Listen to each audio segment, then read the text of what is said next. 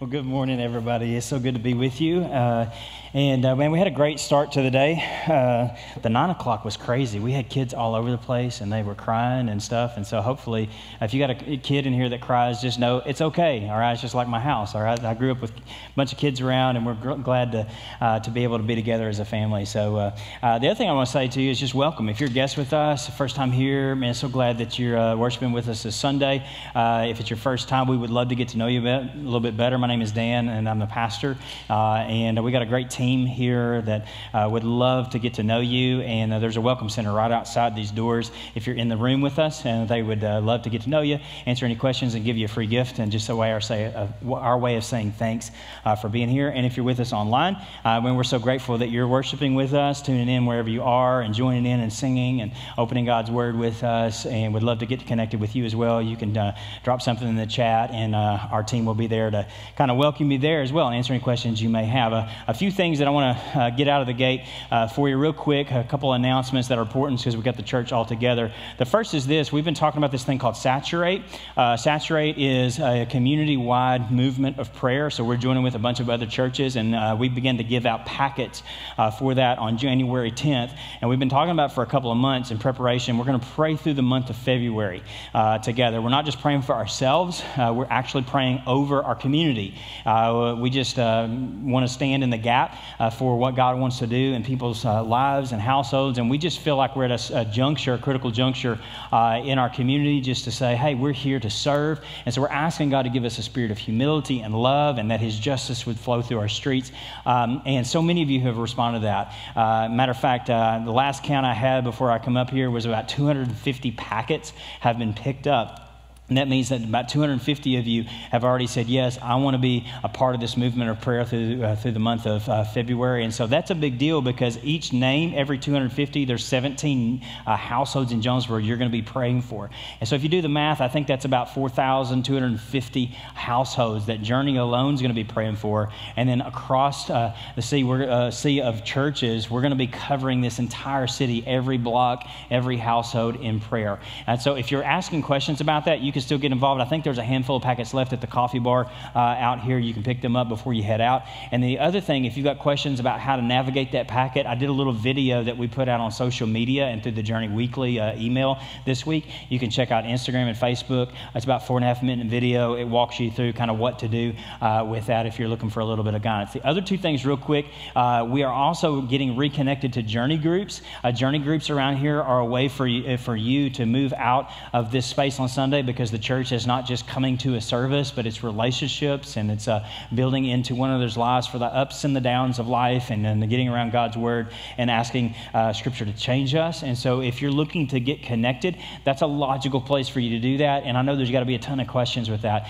So no question is too weird. Our team is outside. They'd love to answer the question. Or you can go to journeyjonesboro.com/groups, and our groups team would love to just walk with you personally and answer any personal questions you may have. You can get connected to one of those. And then the last thing, and then we're going to get into our passage for today, is we've been slowly building back into offering Journey Kids on Sunday morning. We've been able to do that for a couple months now with preschool. We added Journey Kids, grade school, elementary ages back a few weeks ago as well. And so I say all that to say this, is we've got a waiting list in our preschool. And so some of y'all may be in that situation where you're not able to get a spot in preschool. We're doing our best to build those teams because we want to make sure everything's safe, everything's clean, and so we do have restrictions on number. But here's what I would say is if you're interested in being a part of the solution for that and helping us serve other families and go through the process that it takes to be able to serve in one of those areas or explore that as an opportunity, you can go to journeyjonesboro.com/serve and just click that little tab on there, or you can fill out one of the connection cards and our team will walk you through that process. At the pace that we can do that in a healthy way, we're going to continue to move forward as what God tells us to do, but we're going to do that together. And so those are a few things you need to know going forward. And today we're going to be in the fourth installment of our series called Begin Again. We're going to be in Luke chapter 3. We've been in this passage for 3 weeks. This is the fourth week we're going to be in there. So we're going to finish up Luke 3 today, verses 12 through 18. And we're calling today Telling Ourselves the Truth About Power. The idea of begin again is simply this, if you haven't been here, and the reason we're talking about truth and power today specifically is this, is that we believe that through Jesus, we all have the opportunity to begin again. That no matter where you are, what you've done, that right now, that God offers you the opportunity, the ability to start right where you are with what you have and to move forward in that. But it's going to involve something on your part. The thing it's going to involve on your part and my part to begin again in any area of our life is honesty. We have to tell ourselves the truth about where we are. We have to tell ourselves the truth about where we're going and where we've been. And we have to speak truth to one another, and we have to speak truth to God. And when we do that, when we are able to articulate that, then God begins to move in our lives, and he begins to usher us forward to help us to begin again in areas of our life or in our relationship with God. And so we started a really big picture, and we said the first place that we've got to begin to tell ourselves the truth is just in the nature of spirituality itself. What are we trusting in? What do we believe? Where are we at? Where are our doubts? What are our fears? All those type of things. We have to confront the truth in ourselves and speak honesty to ourselves so that we can move forward. And that naturally leads us to two specific areas. One we introduced last week. The other we're going to dig in today. Last week we said it's going to make sure that we tell the truth about our possessions. That part of our life, a big part of all of our life, is our money and what we do with it and how things have a hold on us. And until we can tell ourselves the truth about that, then we can't really let go of that, and it can't really let hold of us. And so we have to do that. But what we also led into from last week to this week is that truth about our possession is inextricably connected to our truth about power and relationships, about how we interact with relationships. And so if you think about relationships, I got a little illustration. We'll kind of maybe run through this as we go through the day. Relationships are really a part of all of our lives, right? I mean, you're in here today and you've got different relationships in different areas of your life, and you've always had those. It started out with family relationships, either strained or unstrained. As you went through life, you had school relationships. Maybe you were on a sports team, or you were in an extracurricular activity. It expanded out maybe to college, or you got a job and it went into the employment career field. Maybe a church relationships were a part of that. Matter of fact, every area of our life, all the way up to political relationships or national relationships or global relationships. Our lives are a series of relationships. And that's why when we talk about spirituality, we can't not talk about relationships. And I think probably what you've realized is what I've realized in my life is when we're talking about relationships, on some level, we're talking about the issue of power. I'll show you what I mean. When you have relationships in your life, generally you start off, if you have any relationship, that you're starting off kind of on the bottom level of a relationship. You know, like where do I stand? You're kind of getting your feet wet with that relationship.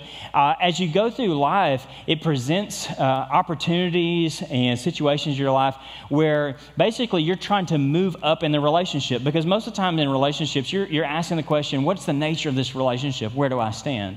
And what seems to be hardwired into all of us is this natural inclination in all of our relationships is to try to see, where do we fall? Do we fall below a person or above a person? And that's a question that's probably playing in the background of our mind. It's kind of like the background music of our lives. And so we do that in a dating relationship. So you're like, okay, well, I'm trying to move up in a relationship. We do that in jobs. We try to move up in relationships. And what you begin to see in that, we do it in church as well. We begin to move up. Some of y'all are wondering how tall I'm going to go, right? How high I'm going to go. I'm going to stop right here for the sake of all of you. And if I don't fall, it wouldn't be so bad. But here's the deal. When you're moving up in relationships, and if all these rungs on the ladder, what you realize is they're not just steps upward, they always involve people. They always involve people. And most of us, our lives and our relationships as it relates to power, simply this, is we're all motivated intrinsically by self-advancement. I've got to move up. It's kind of just hardwired into us. And the issue with that is that the farther you move up, you look down and you begin to judge yourself based on how many people are above you and how many people are below you. And so what that enacts in us is not just self-advancement, but it also awakens in us this aspect of self-preservation. And you see both those things working in our lives simultaneously all the time. I'm trying to advance myself, and if I get to any position of power in any area, I'm beginning to ask questions. How many people are below me? How many people are above me? And oftentimes in our life, we're trying to preserve our position or advance our position, because we judge success and failure, value and identity based on how many people are below us. And if you can say, well, I've got more people below me than above me, then generally we feel like we've arrived, or we're arriving, or we're moving forward in our life. And that seems to be the nature of most relationships. But there's a problem with that. When relationships are fueled by self-advancement and self-preservation, what you begin to find is there's all kinds of discord. There's all kinds of destruction. Because just talk about, again, dating relationship or marriage relationship. When you've got two people that are both simultaneously trying to move up the ladder of self-advancement and get to a position of self-preservation, when that becomes the sole focus of two individuals in a relationship, that becomes a very dysfunctional relationship. When that happens in churches, when people begin to say, hey, where do I fall? Who gets to be on the top rung and who's on the bottom rung? Who gets to be in charge and who's left down here? That happens with pastors. It happens with people that are just members and are attenders in churches. And every time that you see that happening, when there's a jockeying for position of self-advancement and self-preservation, then what always happens is disruption, discord, and destruction. It becomes a toxic and oftentimes traumatic environment. And so what that spills over to in our lives is we become in inner turmoil and discontent with life. Our relationships begin to fracture, and the very substance and systems and corporate nature of life, your communities, your teams, your classes, all those things that you're involved in, they begin to fracture because this cannot sustain the type of environment, and it can't build the type of environment that's conducive to wholeness and growth and thriving. But this is what the world is typically hardwired for. And so when you think about relationships, you have to think about this issue of power. You have to think about where you fall and how you approach power and the things that you're involved in. What kind of nature as it relates to power do they have? And that's exactly where our passage leads us today. It leads us to this point of saying that all of our relationships in life are really reflections of our view of power. And the nature and the characteristics of our life, what we experience in life and what we experience by nature around us in the world, is the sum total of our reflection on what relationships and what power looks like. And God has created the church, created for us a different model, a different way to be, and He's placed us here with the ability to introduce to the world a different way to approach relationships and approach power. And that's exactly what He confronts at this last part in Luke chapter 3. Matter of fact, if we dig in for just a second, He's going to show that through the lens of two particular groups, a group of tax collectors and soldiers. And here's what I mean. Watch what happens in Luke chapter 12. Even tax collectors came to be baptized. Teacher, they asked, what should we do? And He says this, don't collect any more than you're required to, He told them. And then some soldiers asked Him, and what should we do? He replied, don't extort money. And don't accuse people falsely. Be content with your pay. Now, just to kind of get the ball rolling, we've got two things highlighted here. We've got tax collectors and soldiers highlighted, and then we've got a question. The question is, what should we do? This is the question that was introduced last week. And the backdrop here is John, this guy named that we typically call John the Baptizer or John the Baptist. He's at the banks of the Jordan River. He's gone down to baptize a group of people. They've been listening to him speak, and he's telling them that they can begin again. And that really had this really powerful nationalistic overtones, religious overtones, socio-economic overtones. It had political overtones. It had all kinds of things wrapped up into one because he was at the banks of the Jordan River and he said, hey, we as the people of God can start new. There's a new promised land in front of us.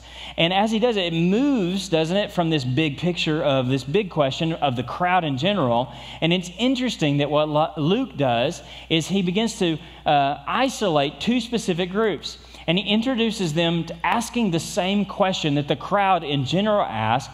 But it's interesting that what Luke does is he wants us to notice these two groups of people.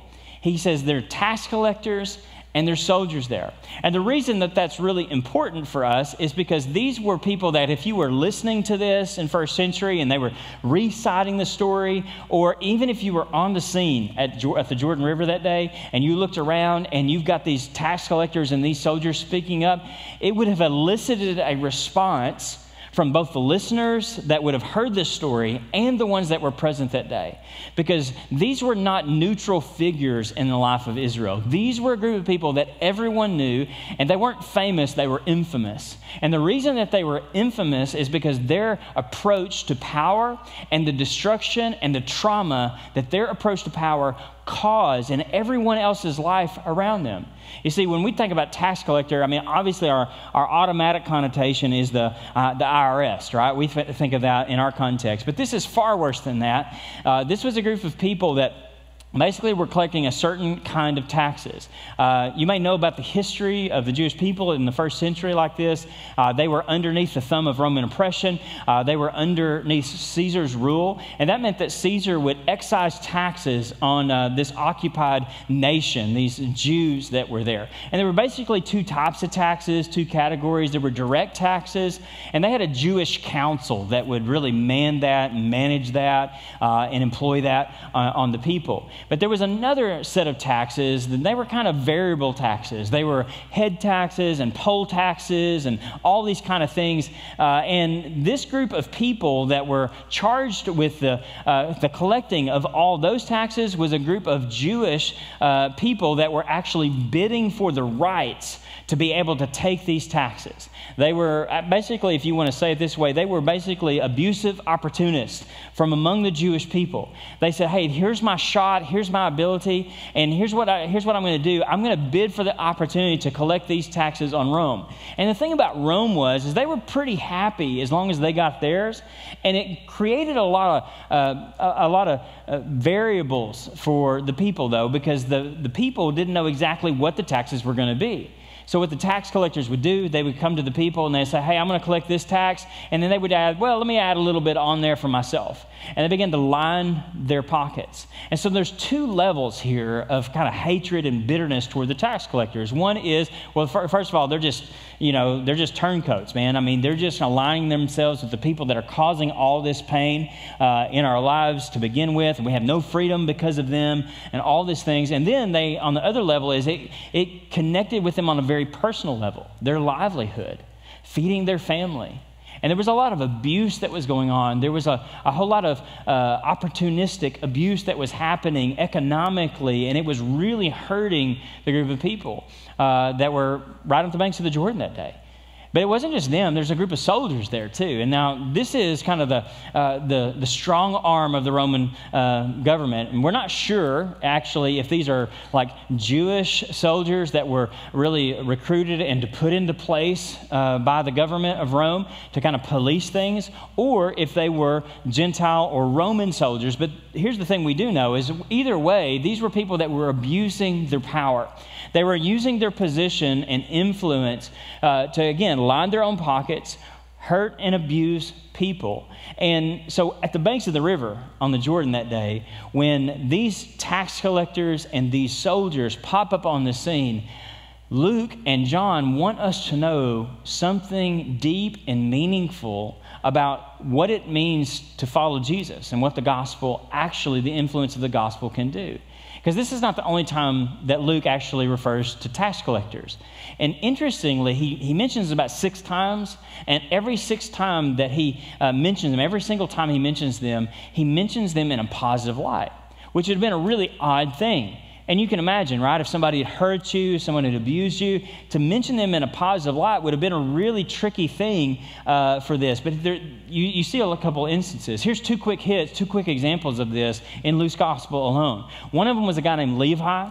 Levi in Luke chapter 5, verse 27 said this, that after Jesus went up and he saw a tax collector by the name of Levi sitting at a tax booth, and he says to Levi, follow me.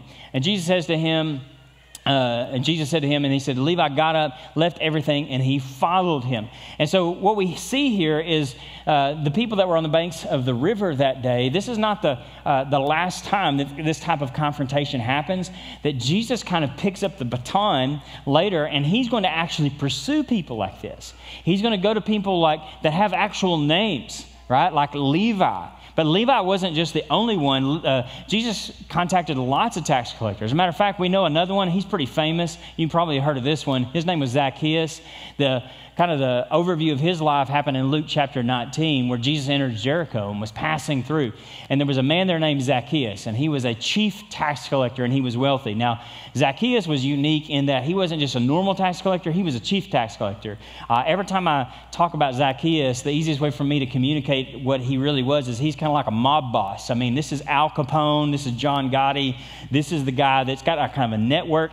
He has gone through the motion of self-advancement where he's moved up, he stepped on enough people where he's got a whole network of people to preserve his power. He's got minions that do his bidding. He's basically taken all the profit. He's detached himself, and he's hurting a ton of people. Everybody knew who Zacchaeus was. Everybody knew who Levi was. This guy was not famous. He was infamous. He was a chief tax collector. And so when Jesus reached the spot where Zacchaeus was, he looks up and he says to him, Zacchaeus, come down immediately. I must stay at your house. Now, in both these situations, what you have here, as it relates to Luke chapter 3, is you have Jesus pursuing these types of people. And I wanted to stop here before we get into the power aspect or whatnot, because I think this is an important message, because the way that Luke introduces these individuals to us is he doesn't just say, hey, there were some tax collectors and soldiers there. He said, even tax collectors and soldiers. And that word even is really important, because what this points us to is it points us to the one word that holds the whole gospel together, and it's the word grace. It's the word grace. Because what you have at the banks of the Jordan and what you have in Jesus pursuing people like Levi and Zacchaeus is he's sending a message, and the message is this, that anyone can begin again. Anyone can. And I say this on two fronts. The first front is some of you might be sitting here today and you might think, well, hey, maybe that's me. Maybe I'm disqualified.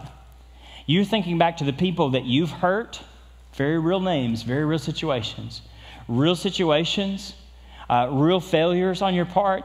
And you might even come today and you can put the mask on and everything like that. But deep inside your own soul, you're wrestling and you're saying, well, maybe God can't ever fix me. Maybe I can't really begin again.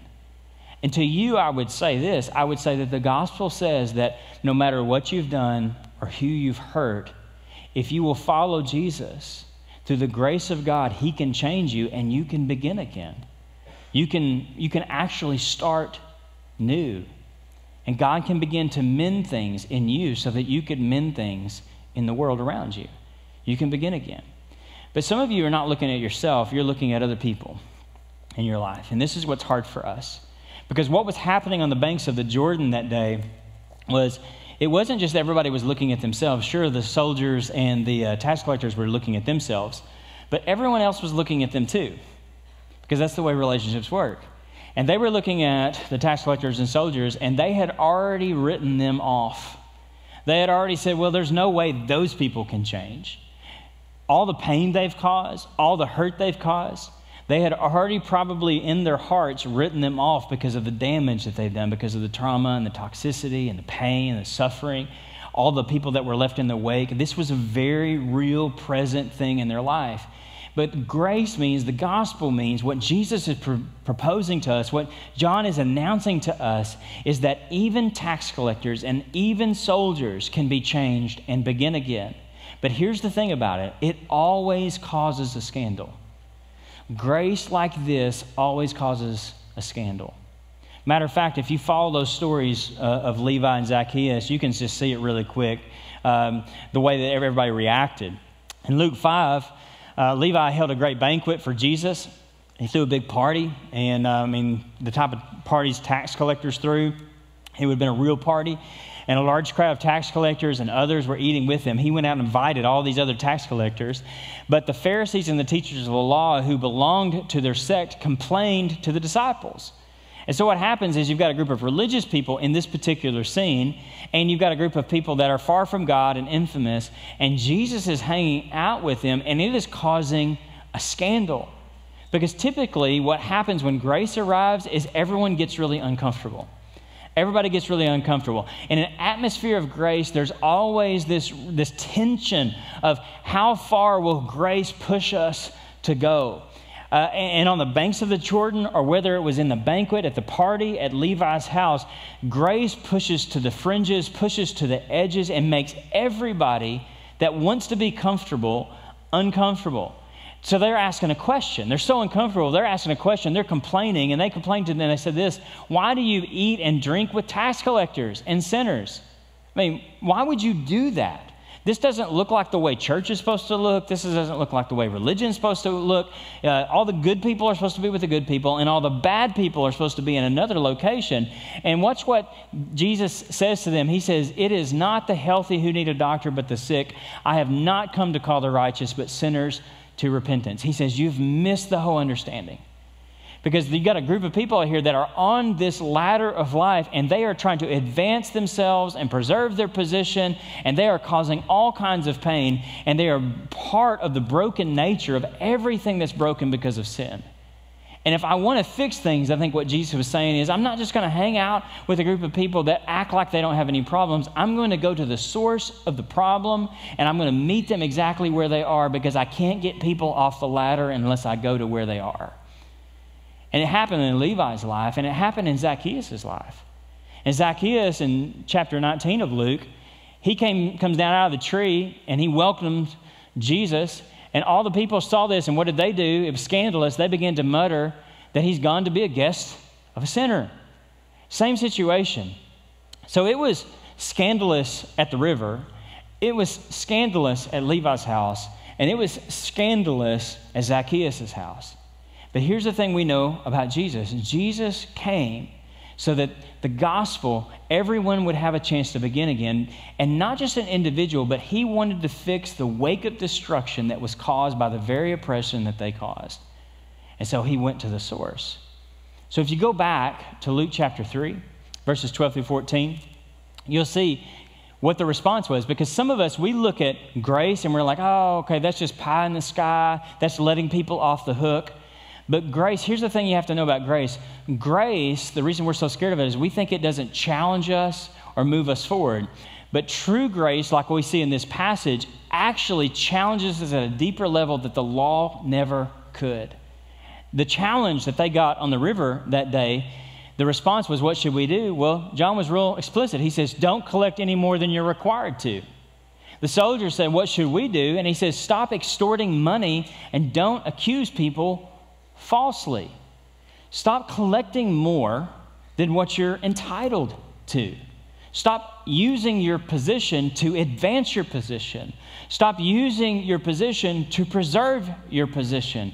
Stop trying to line your pocket. Stop hurting people. And the same thing with the soldiers. The soldiers, he says, don't extort them. That word extort actually means to shake violently. It means that they were doing very real harm to people. And if you read any Roman history, if at all, and you see kind of the abuse that was going on in the culture there, there was all kinds of rampant sexual abuse, economic abuse. There was all types of different types of hierarchies that had been instilled and put into place. And if you were on top, you basically had power. There was all kinds of oppression that was going on. And so in this situation, John just says it like it is. Hey, grace demands something of you. Grace actually challenges you. And this is not new information, because here's the thing, is that they all knew that this is what was demanded of them. They knew Jewish law. They knew Jewish history. They knew what was commanded. As a matter of fact, if you read the Old Testament, there's basically two groups of people that are continually referenced through wisdom literature. They're called the righteous and the wicked. Now, the righteous, and they knew this, basically a definition of them in the Old Testament would have been those who are willing to disadvantage themselves to the advantage of the community. See, we live in a self-advancement, self-preservation society. It's pretty normal from us from an individualistic Western mindset. But that was really a foreign concept to them because their identity was not just an individual identity. They saw themselves and their own identity through the lens of their community, the network of their relationships, predominantly their family or their nationality. And so there was a lot of commitment to this. And so righteousness was basically, are you willing to disadvantage yourself to advantage for the advance of the entire community? Not self-advancement and not self-preservation, but the advancement of everyone around you so that the entity, the body, the family, they all win, even if you have to sacrifice for that. And if you follow the strain through the Old Testament, God's people were always called to righteousness. But he also put a category in there. You see this category brought up consistently called the wicked. Now, the wicked were those who are willing to disadvantage the community for the advantage of themselves. And that could have been morally advantage themselves to feed their own desires and lust, or it could be economic. And it was continually all those things. Matter of fact, the places that you see the people of God go the farthest off the path that God had for them and the identity they had for them is when they begin to abuse and exploit their workers, when they begin to harm people and hurt people. See, these are people that were willing to disadvantage the community. Why? So that they could advantage themselves. They all knew this. This was not a weird concept to them. It was not a new idea. What they were missing, though, was they were missing the power to actually do it. And so when Jesus arrives on the scene, ushered in by John, when he arrives on the scene, he proposes a brand new power, a brand new way to do this, a brand new power. Matter of fact, there's plenty of places to look at it, but one of the most clear is in Mark chapter 10, verses 42 through 45. Jesus calls his disciples together, and he says, you know those who are regarded as rulers of the Gentiles lord it over them, and their high officials exercise authority over them. He says, oh, yeah, that's the way the world works. You're moving up the ladder so that you can be in a position of power and authority.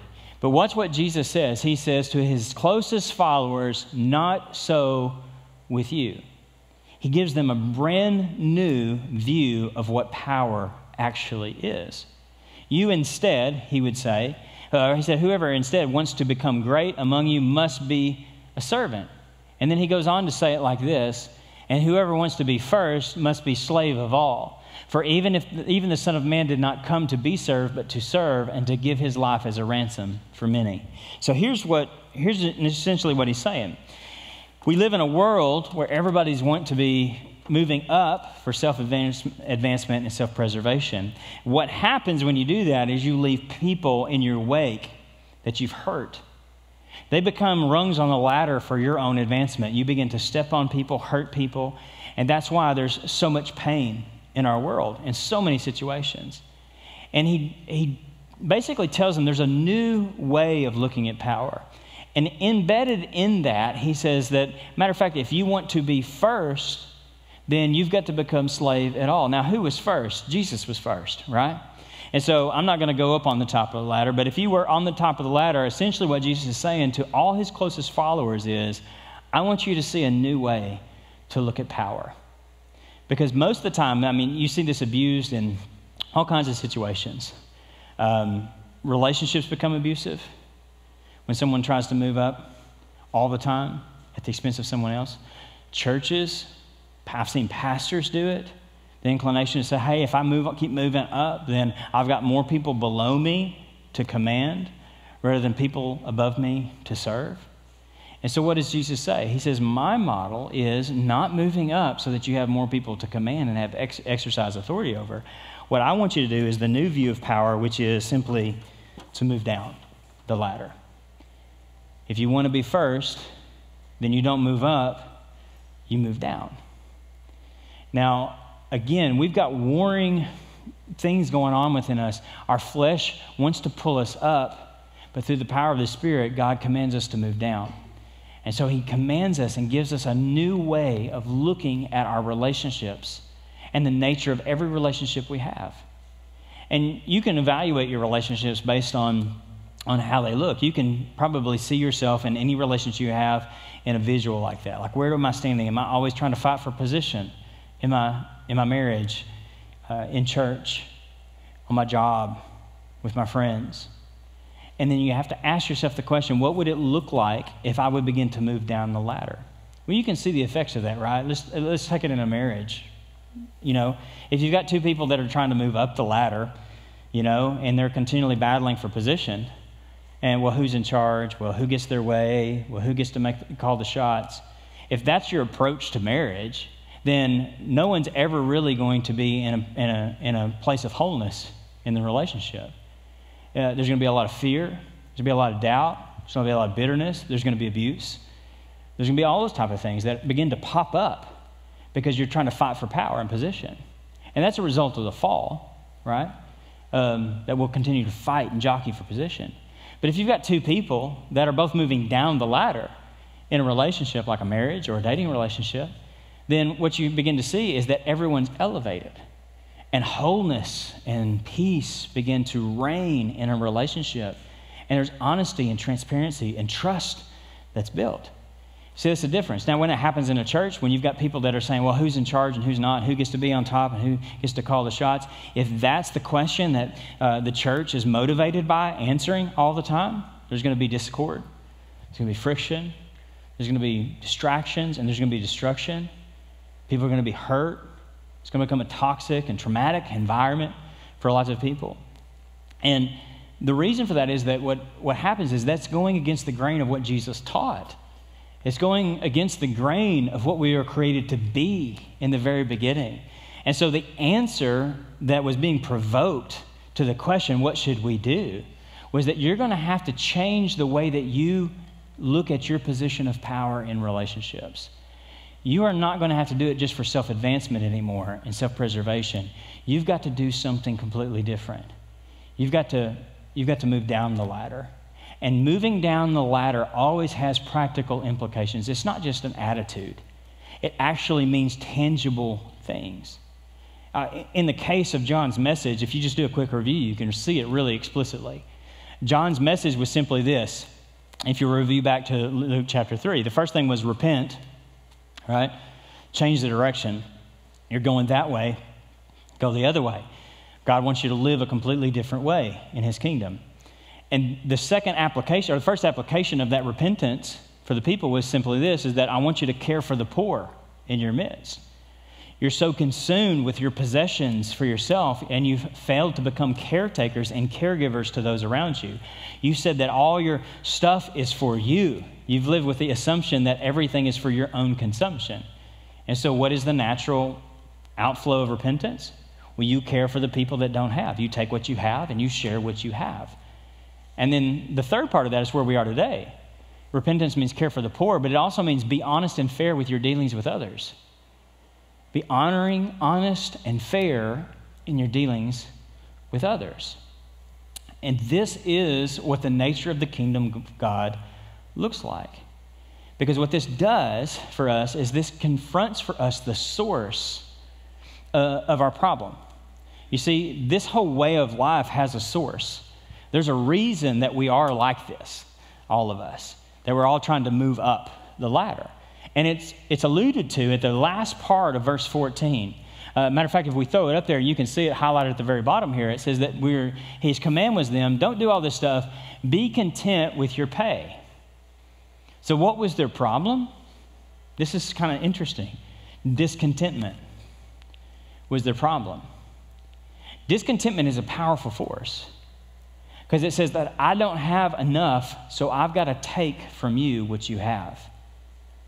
So I've got to take it from you. I've got to remove it from you. I've got to steal from you. I've got to rob from you.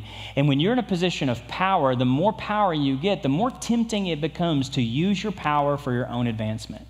It builds on itself. You see, power, if not rightly understood at the bottom, by the time you get to the top of the advancement on the ladder, then you've got a whole lot of people to draw from and to steal from and to abuse and to hurt. And every time you've seen destruction within churches and families and businesses, you can probably trace it back to individual discontentment, corporate discontentment, national discontentment, where we want to take from someone else in order to give to ourselves. And at the end of the day, people get hurt over and over and over again. And so what was John doing? He was going to the source. He says, hey, be content with your pay. Now, anybody tried to be content before? That's kind of one of those oxymoron things. It's like trying to be patient. You know, like how can you actually try to be patient? It's like it seems to work against itself to try to be content. Because it does go against the natural fleshly inclination of our hearts. And so what does John have to do and what does Jesus have to do? Well, they have to introduce not just a new way, but they have to introduce a new source of power in order to be able to do that. And that's what you see reflected in the last part of this passage. Verse 15, the people were waiting expectantly and were all wondering in their hearts if John might possibly be the Messiah. They were like, hey man, is this the one that we've been waiting for? And John answers to them all, I baptize you with water, but one who is more powerful than I will come, the straps of whose sandals I'm not worthy to untie. He will baptize you with the Holy Spirit and fire. Now, anybody know who he's talking about? Anybody? Class? Jesus, right? He's talking about Jesus. Luke tells this story, and it's really interesting because he tells the first 3 chapters, he does something that the other gospel writers don't do. He tells the story of John and Jesus kind of in parallel until we get to this point, and then they start to veer off, and the focus becomes on Jesus. John returns back into the story in Luke chapter 7 just for a brief thing, but it actually refocuses our attention on Jesus once again, because what's happening here is what John is saying is it's going to take more than an outside washing. It's going to take more than a religious act. That something's going to have to come in and there's going to have to be a new source of power to live a different way of life that God wants to invite us all into. But this was not a new concept either. See, nothing that you're seeing in the New Testament was introduced in the New Testament. It's always a continuation. Matter of fact, John being probably the last prophet before Jesus that we know of, he actually piggybacks on what all the other prophets have said. And there's all kinds of evidence for this, but one of the most explicit ways you can see it, one of the most explicit moments you can see it was in the prophet Ezekiel in chapter 36. He talked about this baptism and this new power. This is the way that the prophet Ezekiel, a few hundred years before John, said it. He said, I will sprinkle clean water on you, and you will be clean. I will cleanse you from all your impurities and from all your idols. I will give you a new heart and put a new spirit in you. I will remove from you your heart of stone and give you a heart of flesh. And I will put my spirit in you and move you to follow my decrees and be careful to keep my laws. What John was picking up was what Ezekiel was putting down. He was saying that there's going to be an inward baptism. There's going to be a cleansing that happens when you come into contact with the true Messiah, with Jesus. And he's going to come in and he's going to clean your motivations. He's going to begin to purify your heart. And he's going to empower you to do what you could never do on your own. It's a new baptism. I'm going to baptize you with the Holy Spirit. That means whereas God is not just on the outside of you commanding you to do things, but God actually comes within you and empowers you to perform the very things that he's calling you to do. See, nobody naturally lays their life down for other people. That is something that it means to be the image of God, because that's exactly what God did for us.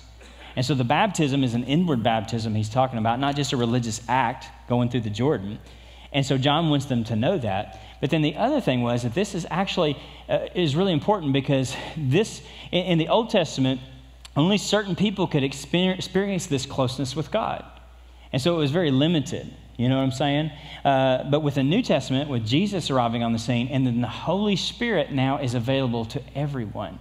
And this is the great equalizer. This is where the whole thing becomes really cool and fun, because there's another prophet named Joel that actually gets referred to in the book of Acts. And this is what he said about this baptism. He said, and afterward, I will pour out my spirit on all people. Your sons and your daughters will prophesy. Your old men will dream dreams. Your young men will see visions. Even on my servants, both men and women, I will pour out my spirit in those days. What's he saying? He's saying, listen, the Spirit now is not just on a select few people.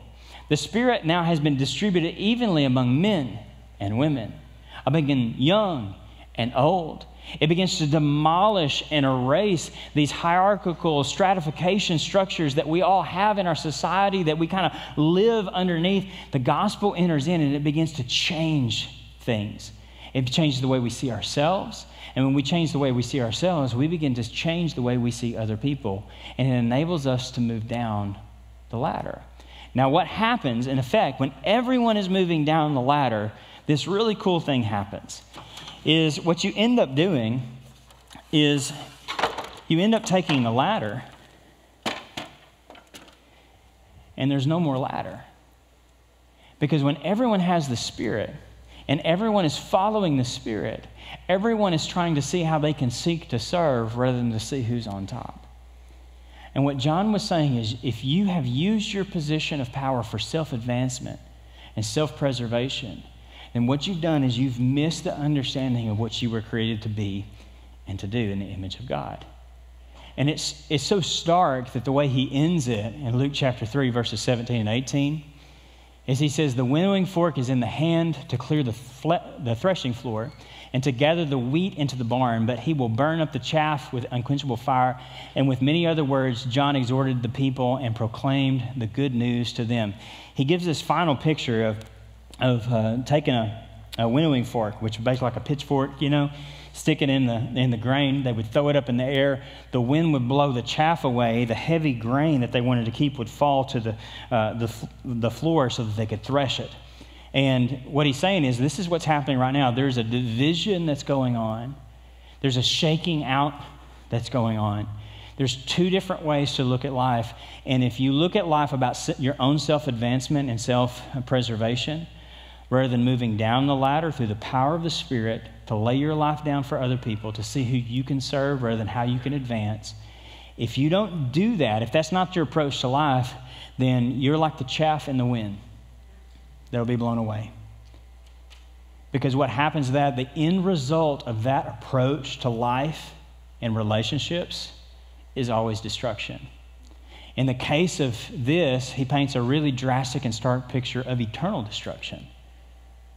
But the destruction is not just out there. The destruction is felt right here. It's felt in relationships. It's felt in churches. It's felt in businesses. It's felt in our nation. Why? Because when we live out of self-advancement and self-preservation, rather than living the model of Jesus through the power of the Holy Spirit, we cease to become what God has called us to become. The healing force, the outpost of the kingdom of God, the different way, the way the world was created to be. To usher in what the Jews called shalom, wholeness, peace, right relationship with God, right relationship with others, right relationship with ourselves and with creation. And this is good news, because we don't have to live like we're all trying to climb the ladder. We can be content with what God has given us through the power of the Spirit. And so as we finish up today, there's probably all kinds of applications for us personally in the room, because we all have different relationships. And what I would like for you to do is maybe just spend a second reflecting on your own position that you have right now. All right? Nobody has exactly the relationships you have or the position you have.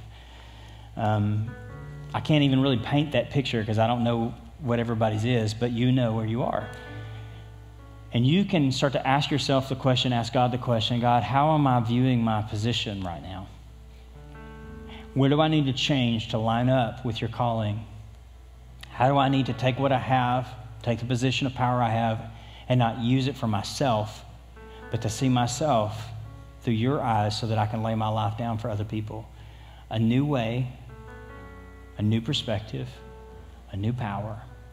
And would you just take those relationships right now and just offer that up to God and offer yourself up to God and say, God, empower me to live that way.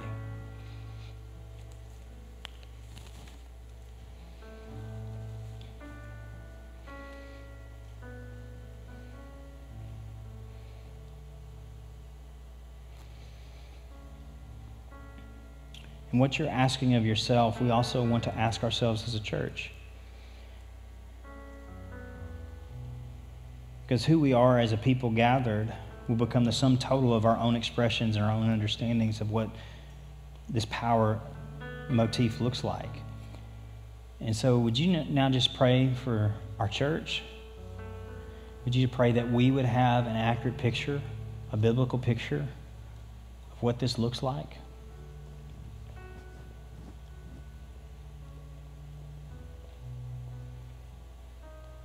Father, we submit ourselves to you as individuals. As a church, God, we submit ourselves to you. We have so much growing to do individually. We have so much growing to do as a church together, as a corporate body together. And Lord, we want to be shaped and bend our lives around your gospel. We want to know what it looks like to go to the fringes, to the edge with scandalous grace, to live with the challenge of that. And we want to embody what it looks like as individuals, but we want to embody that as a church. And there's places right now, perhaps, God, where you're calling us to change, calling us to grow. And we know we're not finished on that journey, on that process. And so, God, we ask that right now you would convict us through your Holy Spirit. You begin to bring order and unity and understanding of what that means for us as individuals and as a community, so that we can move into the reality of what it means to be an outpost of the kingdom of God, to present a different way of living that just stands out in stark contrast to the self-advancement and self-preservation that's all around us. And take us from this place also, God, so that we go back into our other relationships and we empower one another, encourage one another, spur one another on to live that type of life. So, Lord, we thank you for what you're going to do and how you're going to do it. We make ourselves submissive to you and ask for you to move. We ask this in Jesus' name. Amen. Hey, let's stand and sing. Let's finish out by singing the truth of the story of what God has done for us.